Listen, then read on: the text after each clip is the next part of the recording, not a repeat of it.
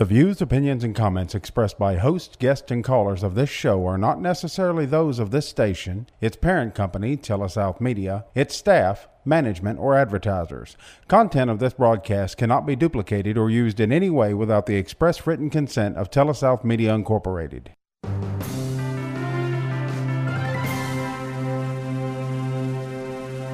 Now join us for Advisors Roundtable with your hosts, certified financial planners Greg Cooley and Bubba Labus. It's professional advice for your life. Welcome to the Advisors Roundtable. Certified financial planners Greg Cooley and Bubba Labus with you right here on Super Talk Radio. Thanks a lot for joining in and being with us. A number of you are really long-term listeners and let us know it on the street and text and emails and other comments online, and so we really appreciate that. Hope we're doing a good service here. So, Bubba, yesterday we had our counselor on, our therapist. Is it weak of me to admit we have one? A counselor, a therapist? In fact, I would say that it takes more courage to admit that you have one, right? Yeah, I think so. These days, it's become cool and sexy to have them, you know. Long time ago, they called them shrinks, and you had to sneak in the back door. And now we realize, hey, your wife may have a personal trainer, right? Huh?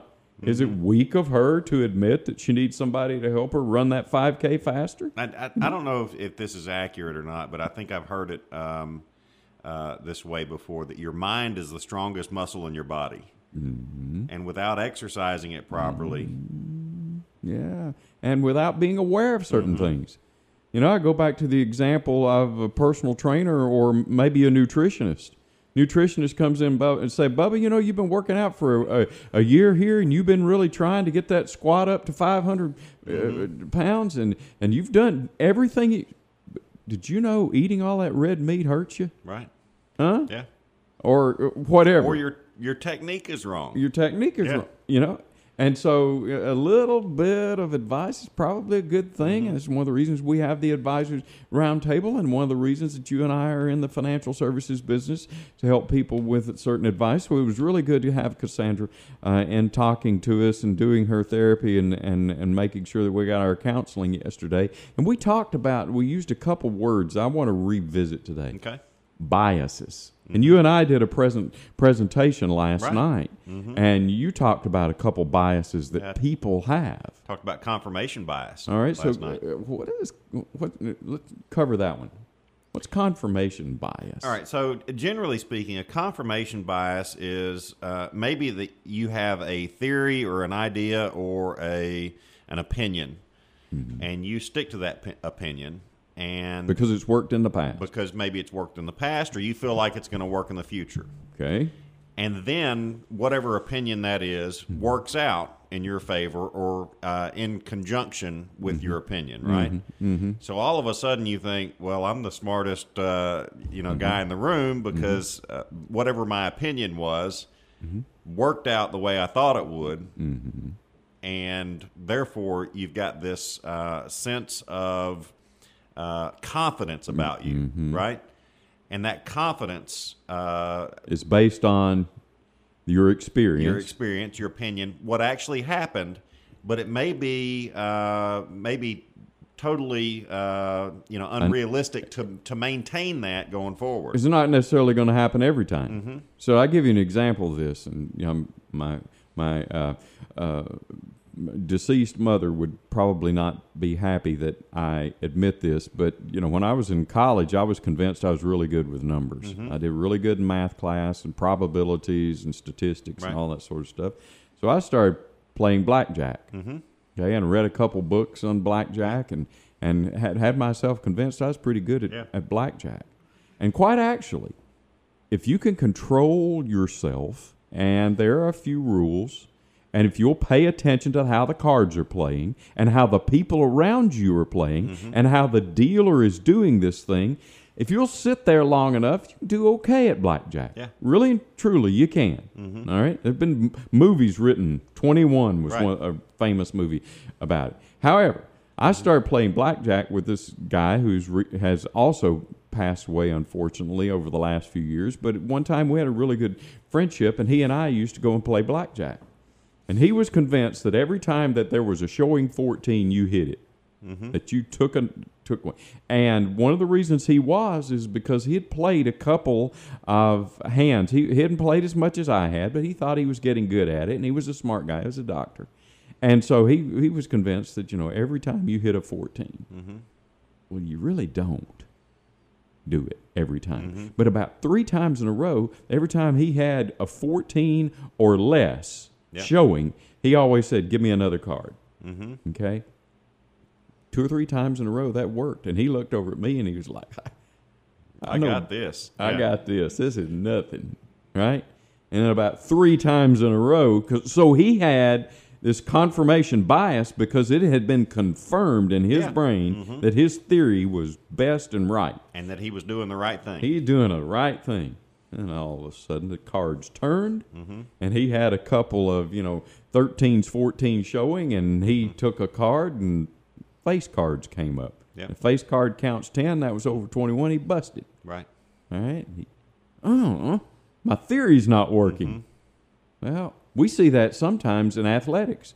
A coach is convinced that Bubba can run up the middle. The last 3 teams have not been able to stop Bubba. Right. So what are we going to do in the next game? Run up the middle. We're going to run Bubba up the middle.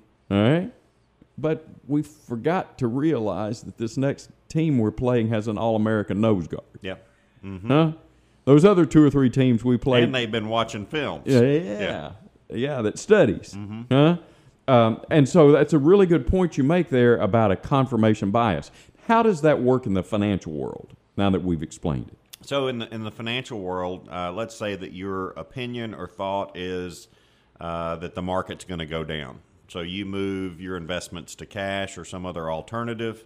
And the market does go down. And the market does go down. You were brilliant. All of a sudden, you think to yourself, I have saved myself all this money. I got out when things were high. The market has gone down. But does the market always go down? Not always. Does the market always go up? Not always. And do you know when to get back in? Right. Just because this one time you made a good call, you were lucky or shrewd or whatever you want to call it, does that mean it's going to work that way every time? Does not mean that it's going to work that way every time. Because, the next time that you think you're going to get out and save yourself a 20% correction, it may only go down 2% and bounce straight back up. Right. There you are, sitting on the sideline with your pants down. Yep. Huh? And so, but because it happened and it worked last time and it confirmed your theory, Yep. you think you've got this and you've got a confirmation bias. Right. Which can affect your future decisions. We're going to talk about some of these biases that people have and specifically relate them like we just did to your financial life from the Advisors Roundtable on Super Talk. Welcome back to the Advisors Roundtable. Certified financial planners Bubba Labus and yours truly, Greg Cooley, with you on Super Talk Radio. We're talking about biases, Bubba. So you talked about this confirmation bias, right? There are a number of other biases that we have. Now, I'm not talking about political and racial and spiritual. I'm just talking about as humans, we like shortcuts. Yep. Huh? And so if, I can kind of figure out every time I turn the faucet this way, it's going to do this, and if I do this and this way, then I'll have to think about it again, and I get that indelibly stuck in my brain, and boom. One of my favorite biases that I've read about is called survivorship bias. And so this goes back to World War II when they were looking at airplanes that were coming back to the airfield that were shot up, right? Okay. And they looked at these airplanes and they saw where bullet holes were on these airplanes, right? Okay, so Bubba brings his plane in. He's been out on a sortie, and he comes back in, and we realize that the right side, wherever he went, has most of the bullet holes. Right, or wherever. So they kind of did a map on an airplane, or these airplanes, and they put holes where the majority of the bullets went on these things. Okay. And they decided what we're going to do is we're going to beef up these areas of this airplane because this is where they're getting shot. Oh. Right? Okay. Which seems kind of logical. It seems logical. Right? Right. But what they didn't realize is these were the planes that were flying back and making it back to the base. What they needed to look at and beef up were the areas where That the actually bullets brought you weren't, down. That actually brought you down, right? So that one's called survivorship bias, and it's absolutely one of my favorites because it's not really intuitive to think that way, but you have to think, down the line. Yep. These guys are coming back in these airplanes that are full of bullet holes. Why do I need to know where Bubba's holes are if he got back? Right. I need to know where Phil's holes were before he went down. Exactly. Right? Exactly. Yeah. Yeah. And so how would I apply that survivorship bias to how people make financial decisions and how households handle their money, how investors react? You could probably do it a couple of ways. So when you look at it, you think of a given portfolio or a family's financial needs, that sort of thing. And you're basically trying to get from point A to B, maybe with a C later on down the road. Okay. Right? So you've got these goals in mind. Okay. And then you look at what has derailed other individuals in the past, right? And what have made people succeed and get to their goals in the past. Right. So you use some of those metrics and measures to decide, okay, well, based on past experience, past history, that sort of thing, and granted, past history is no indication of future performance. Sure. But when you look at the basics, right?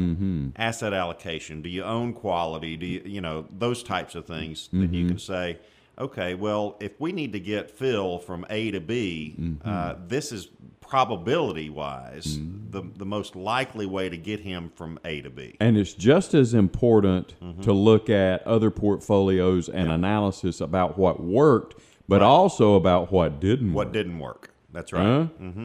Right? Because it may have really worked over the last 20 years for him to be asset allocated, but maybe have a little bit more of a trending over to tech side. But the things that didn't work along the way. But then you need to be careful about that confirmation bias, right? Because those things that either did or didn't work, Yeah. Yeah. Here's another one. Recency bias. All right. So let's say Phil comes walking in and says, "Hey, Bubba, the last 2 years I've been managing my money myself, and I've been doing fine. I've read a couple books, and I've been kicking rear end. And I did it because I put a lot of money in tech. Right. Last couple years, great place to allocate. Yeah. All right. Does that necessarily mean that going forward, that asset allocation is going to be the best one? Well, poor old Phil, he's been kicked in the teeth the last 6 months with tech being down over 30% in general, But at the beginning of the year, he was convinced that his asset allocation model was the best because recently it had worked that way.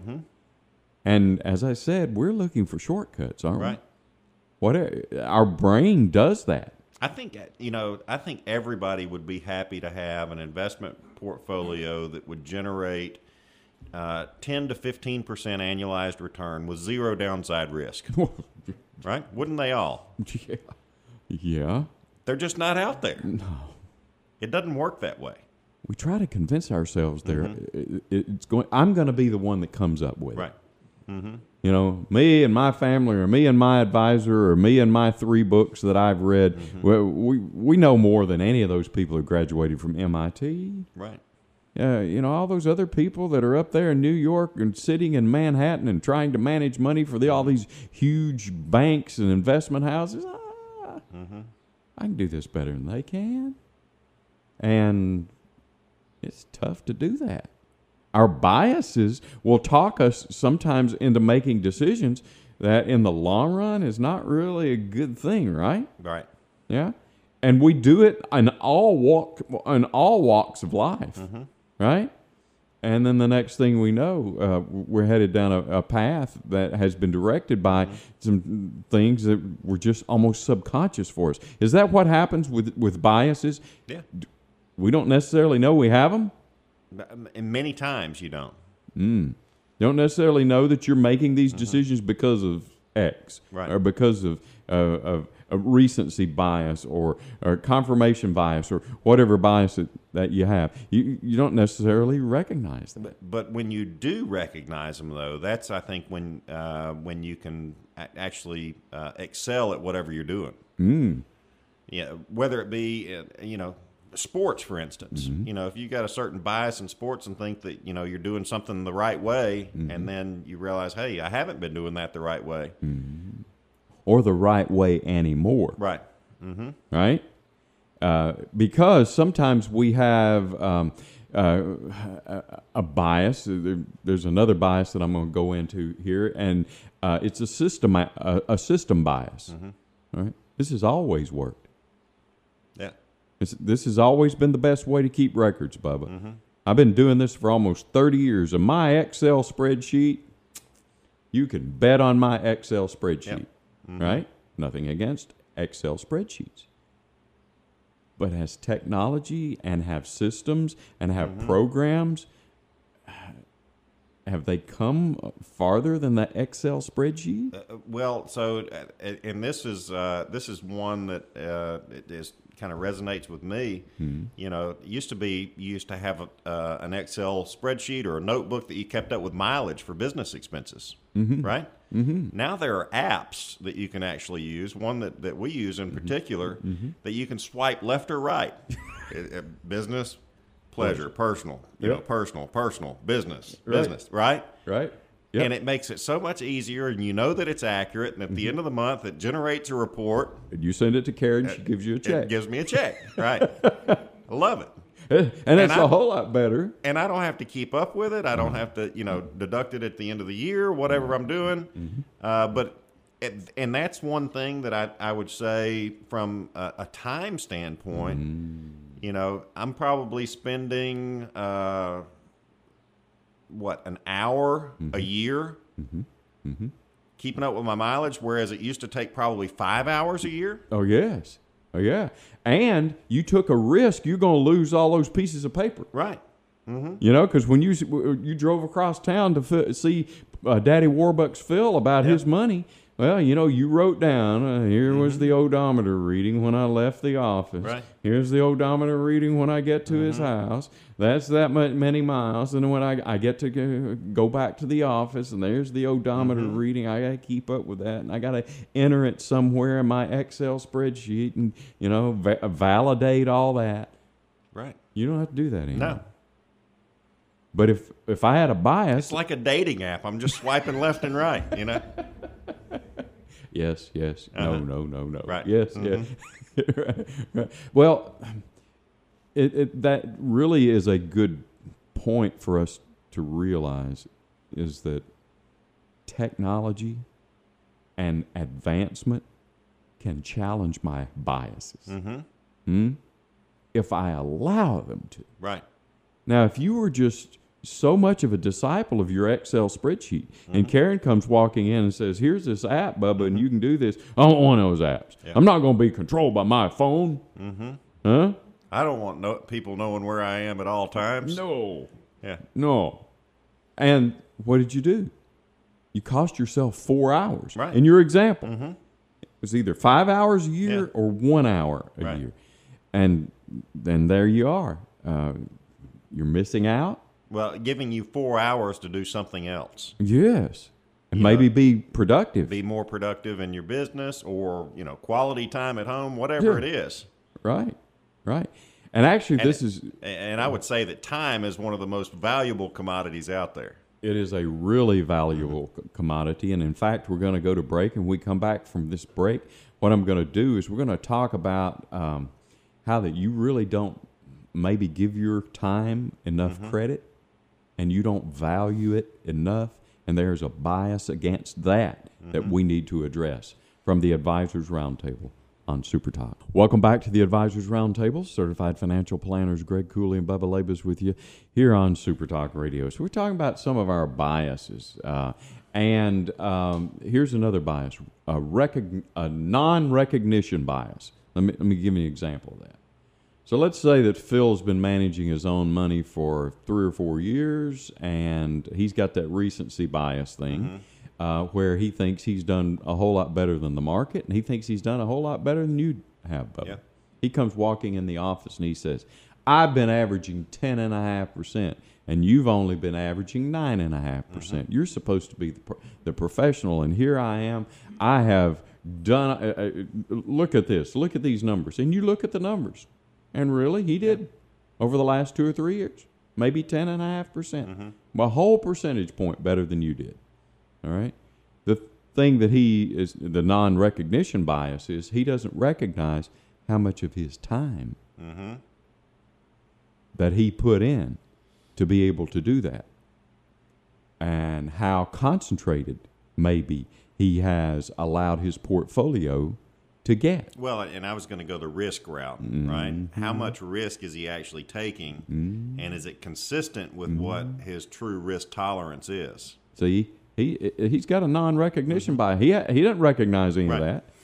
What is he? He's hyper-focused on the return. He also doesn't recognize that your 9.5, in my example, that you've quoted to him, when you quote percentages, do you quote them gross or net? Net. So what does that mean? That means that we quote returns after fees and expenses have been paid. Okay. So you may have done 10.5 or Right. 11, but by the time fees and expenses were paid to the fund managers and to you and to your staff and generating the statements Right. and all that sort of stuff, maybe you were right in there along with him, or maybe better. Correct. But he doesn't know that. That's right. Because he's got this non-recognition. He hasn't factored in everything. So let's address that. What should he factor on his side? What should he add back? He should add back his time. Right. Now, what are we going to value his time at? Well, what does he make it work? Let's just use that number. Okay. All right? So let's say he has a job making $50 an hour. I'm All just right. picking a number out of the air. He makes $50 an hour. We'll value his time. You think he spends 5 hours a month? 10 hours a month? Well, and my question would be, how many hours does he spend per month, and how many should he be spending per month? You know, if you've got, I think Jim Cramer even said this one time. For every position that you own, whether it be a stock or a mutual fund or whatever, that you need to spend an hour and a half per position per month. Per month. So if you Even own, if you cut that back to an hour, and you had, let's say, a well-diversified portfolio of 50 stocks, right?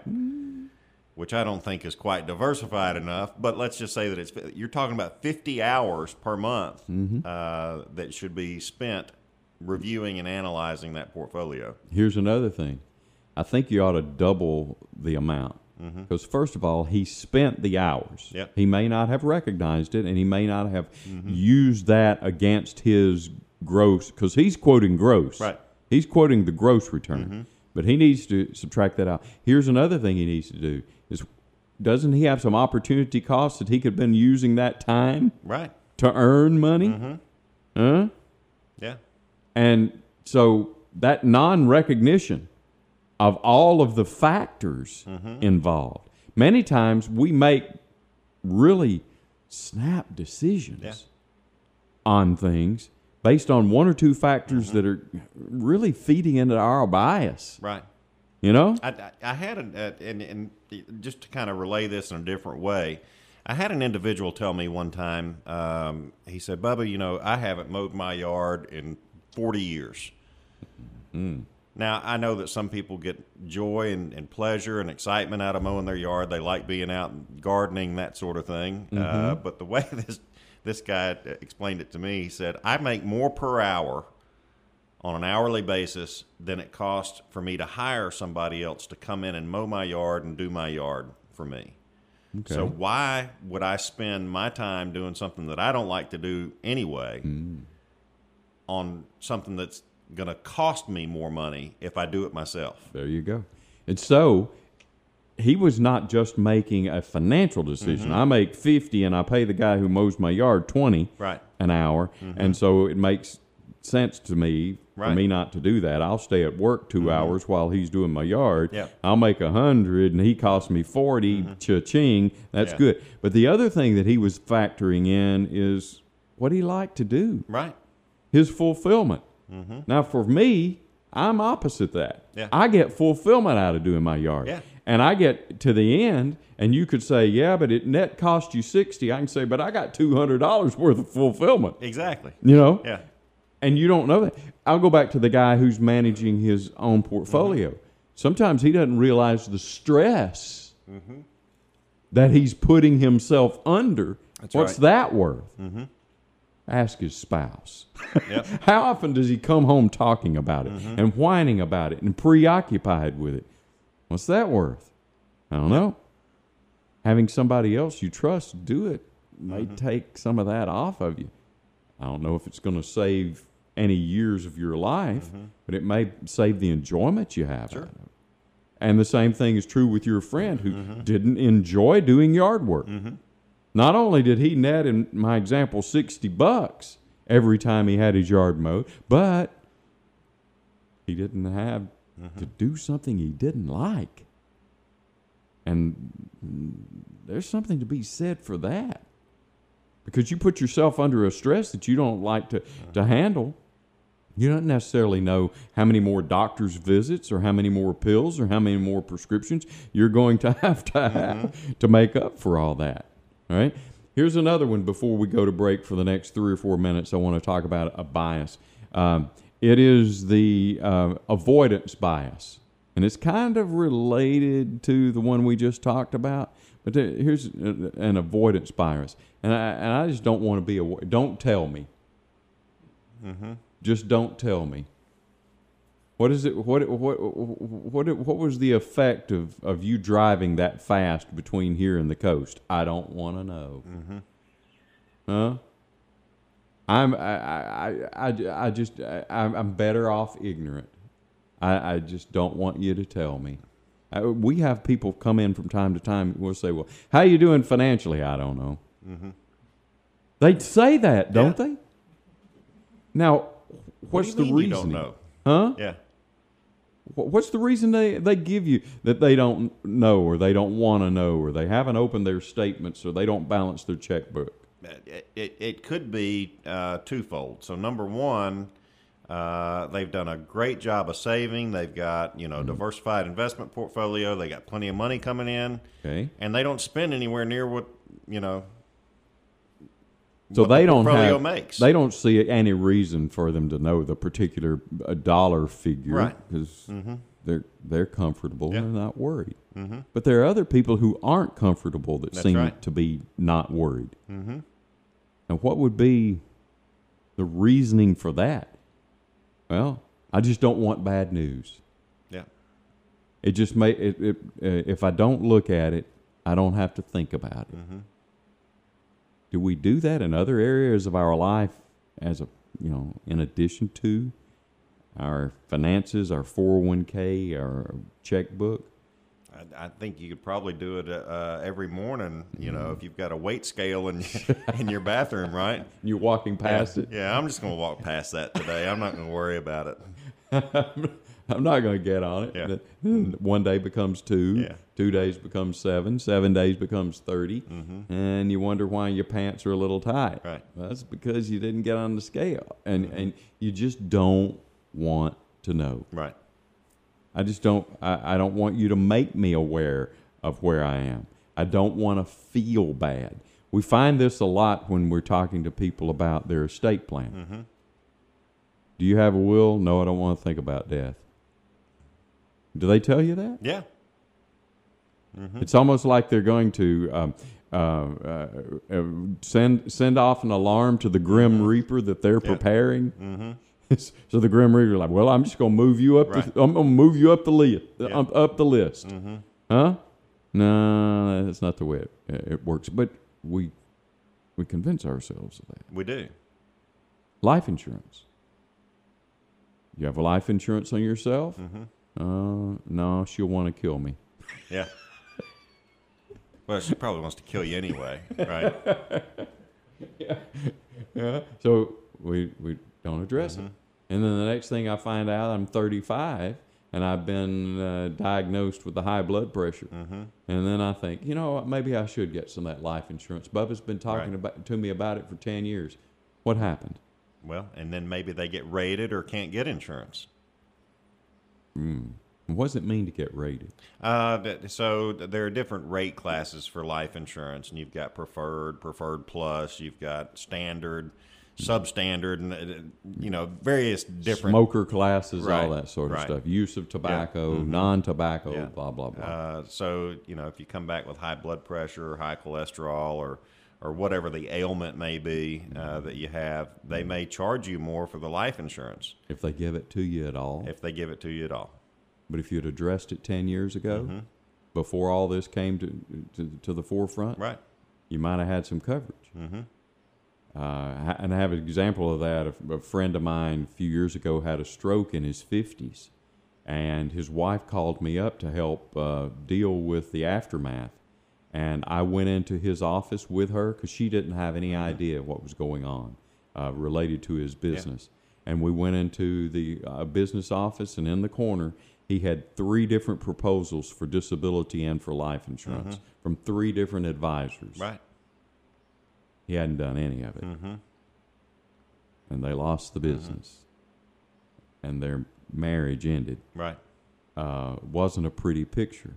And he just, ostrich, put his head in the sand, didn't want to think about it. I'll deal with that one day. Or, in some cases, you've got 3 quotes there, so you think you have dealt with it, but you really haven't. That's something we're going to get to in the next segment of the Advisors Roundtable on Super Talk. Welcome back to the Advisors Roundtable. Certified Financial Planners Cooley and Labus with you here on Super Talk. And Bubba, we're talking here at the Advisors Roundtable today about some of the biases that affect us when we make decisions, specifically our financial decisions. And you alluded to one here as we went to break where somebody had gotten some quotes and analysis and some opinions, and maybe a couple of hypotheticals had been run for them, and a couple of presentations had been put together for them, and they didn't do anything. But in their mind, they felt like they had addressed it. Right. Is there a difference between addressing an issue and handling an issue? I would say that those are both kind of one and the same. So, but maybe not the way you're phrasing it here. So, if you address an issue, at least you talk and discuss something, right? If you handle an issue, you know that you can kind of put it to bed, so to speak. Yeah. So let's say I'm not coming to work very often, or when I should, or I'm not coming, I'm not getting there on time, or there's an issue with me and getting to the office. And so you call me in and say, hey, man, I need you here at 8. We made this agreement. You're supposed to be here at 8. You're supposed to clock in. You're supposed to, and I say, oh, yeah, well, I just thought that was a goal. I didn't know it, was required. Well, yeah, I'd like for it to, be something that you do every day. We addressed it. We talked about it. But if I don't change my ways, if I don't start coming in at 8, I really didn't. I addressed it a little bit, but I really didn't handle it. Your conversation with me didn't make a difference. These advisors that met with this friend of mine, all 3 of them, they all had talked about disability and life and retirement plans and budgeting and kids' college accounts. Every one of them had similar material in there. It'd been addressed. Looked at it. You could even see he had made notes. Right. He had underlined. He had highlighted. But he never followed through. Right. Why did he feel like it was okay? Why do you think that we feel like it's okay just to bring up the subject? Well, many times, if you bring up the subject, right, then you've addressed it, and kind of in your mind you think, well, that's handled now.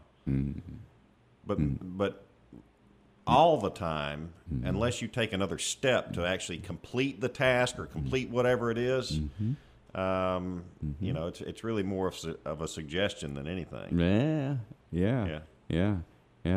I would relate that to, I don't know why this popped in my mind, but Buenos Aires, Argentina, there's an avenue that's like 12 or 14 lanes wide, right? And they've got white stripes down each one of them. So here in the United States, you know that if you're within the yellow line or the white line, that's your lane. You need to stay in it. Okay. In Argentina, it's more of a suggestion, right? Okay. Yeah. All right. We kind of want you to stay in these lanes here, but everybody just goes wherever they want to. Oh, really? Right. And I don't know how they don't have more car accidents and car wrecks that they have. All right. So so you're saying if there are 5 lanes, going in one direction. There's really 6 or 7. Well, because people have there's 7 or 8 cars wide going across this avenue, right? Really? Yeah. Yeah. Yeah. It was unnerving. I can imagine. Yeah. I'm sure. Yeah. So glad I've not had to drive that way, because I get mad enough at y'all. Yeah. In America, where most people stay within the lanes, but you know, you're not watching the stoplight and you don't go, and it's been 10 seconds, and everybody knows this stoplight doesn't hold that long. But I would say until you actually follow through on an action, right? You may have addressed something, but you haven't completed something until you follow through on whatever the action is. Yeah, you really do. Here's the last one: selection bias. All right, so this happens a lot of times for some of us. Where a lot of us are people pleasers.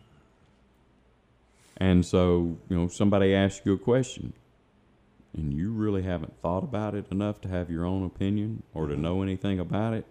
So you're trying to figure out what they want to hear. I think you gave an example of this last night in relation to gas prices or oil prices, right? And what were you talking about? 2 individuals that one of them said, well, oil prices are up because of the policies of the Trump administration. And then you talk to somebody else 5 minutes later and said, oil prices are up because of the policies of the Biden administration. Right. And I think it's one of the reasons that we have a frustration with politics. Because we kind of feel like that politicians walk in one room and say what they think those people need to hear, and then they walk in another room and they kind of say what those people want to hear. And as I said, we kind of get conditioned to this in school.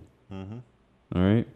So when you went to school, did the teacher come in and say, okay, we're going to discuss American government in here, and I want to hear what you think, Bubba Labus? Or did the teacher come in and say, these are the rules, and this is the way we're going to do the test, and this is the material you're going to be tested on, and this is the way I'm going to give the test, and it's going to be multiple choice or fill in the blank or discussion, and you were conditioned to what? Give the teacher what the teacher wanted. Exactly. Huh?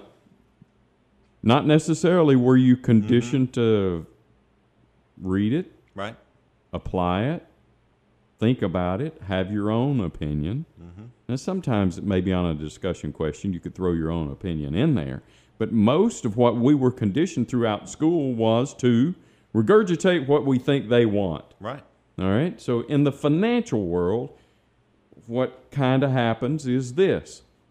The employer comes in and says, Bubba, you've been working here a year. We got this thing called a 401k. You need to fill out these papers, and we're going to do a 401k. You know what a lot of people will do? They'll take the papers back to the break room and say, Phil, what'd you do? Yeah. Huh? What'd you do? What do you think the employer's expecting me to do? What do you think I need to? What about these investments? What do you think's expected? I don't know. Yeah. Now, do I have to do this in order for my employer to like me and keep me employed here? Yeah. They expecting that I do this, especially some plans have company stock associated with it. So if I don't buy company stock in my retirement plan, I'm going to be seen as a bad employee, somebody that's not really loyal. A lot of times we got this selection bias that is related to somebody else's selection, that not necessarily ours. And we're doing it because we think it's the thing to do. Now, it is the thing to do to sign up for your 401k. Yeah. But it may be. But now, I will say that an employer, if you don't sign up for the 401k, is not going to let any, it's water off a duck's back. The employer really doesn't care whether you sign up or not. Yeah. And in fact, it's probably going to save a little bit of money on employers. Yeah, because they don't have to match you probably. Right. Yeah, and so quit thinking like that. What's best for you? What's best for your family? Do you have a plan? What is your risk tolerance? What kind of investments inside this thing should you make? All of these things are things that you should be developing based on you and what you want to accomplish in the future. And I guess that relates to the fact that I'm assuming that all of us should have a financial plan. Right. What's your financial plan as a couple? Where do you want to be in 20 years? What do you want to have paid off? What do you want to have saved? When do you anticipate retiring? What do you want your kids' college experience to be? If you pass away early, what do you want that to look like? And sometimes not only what do you want to do in 20 years, what do you want to do next month? Yeah. Yeah. And when you do get that one bill paid off, what should you do with that money? All of these little soldiers need to have tasks. And I hope you don't have biases or too many biases that are preventing you from accomplishing your goals and having your plan. From the Advisors Roundtable on Super Talk Radio.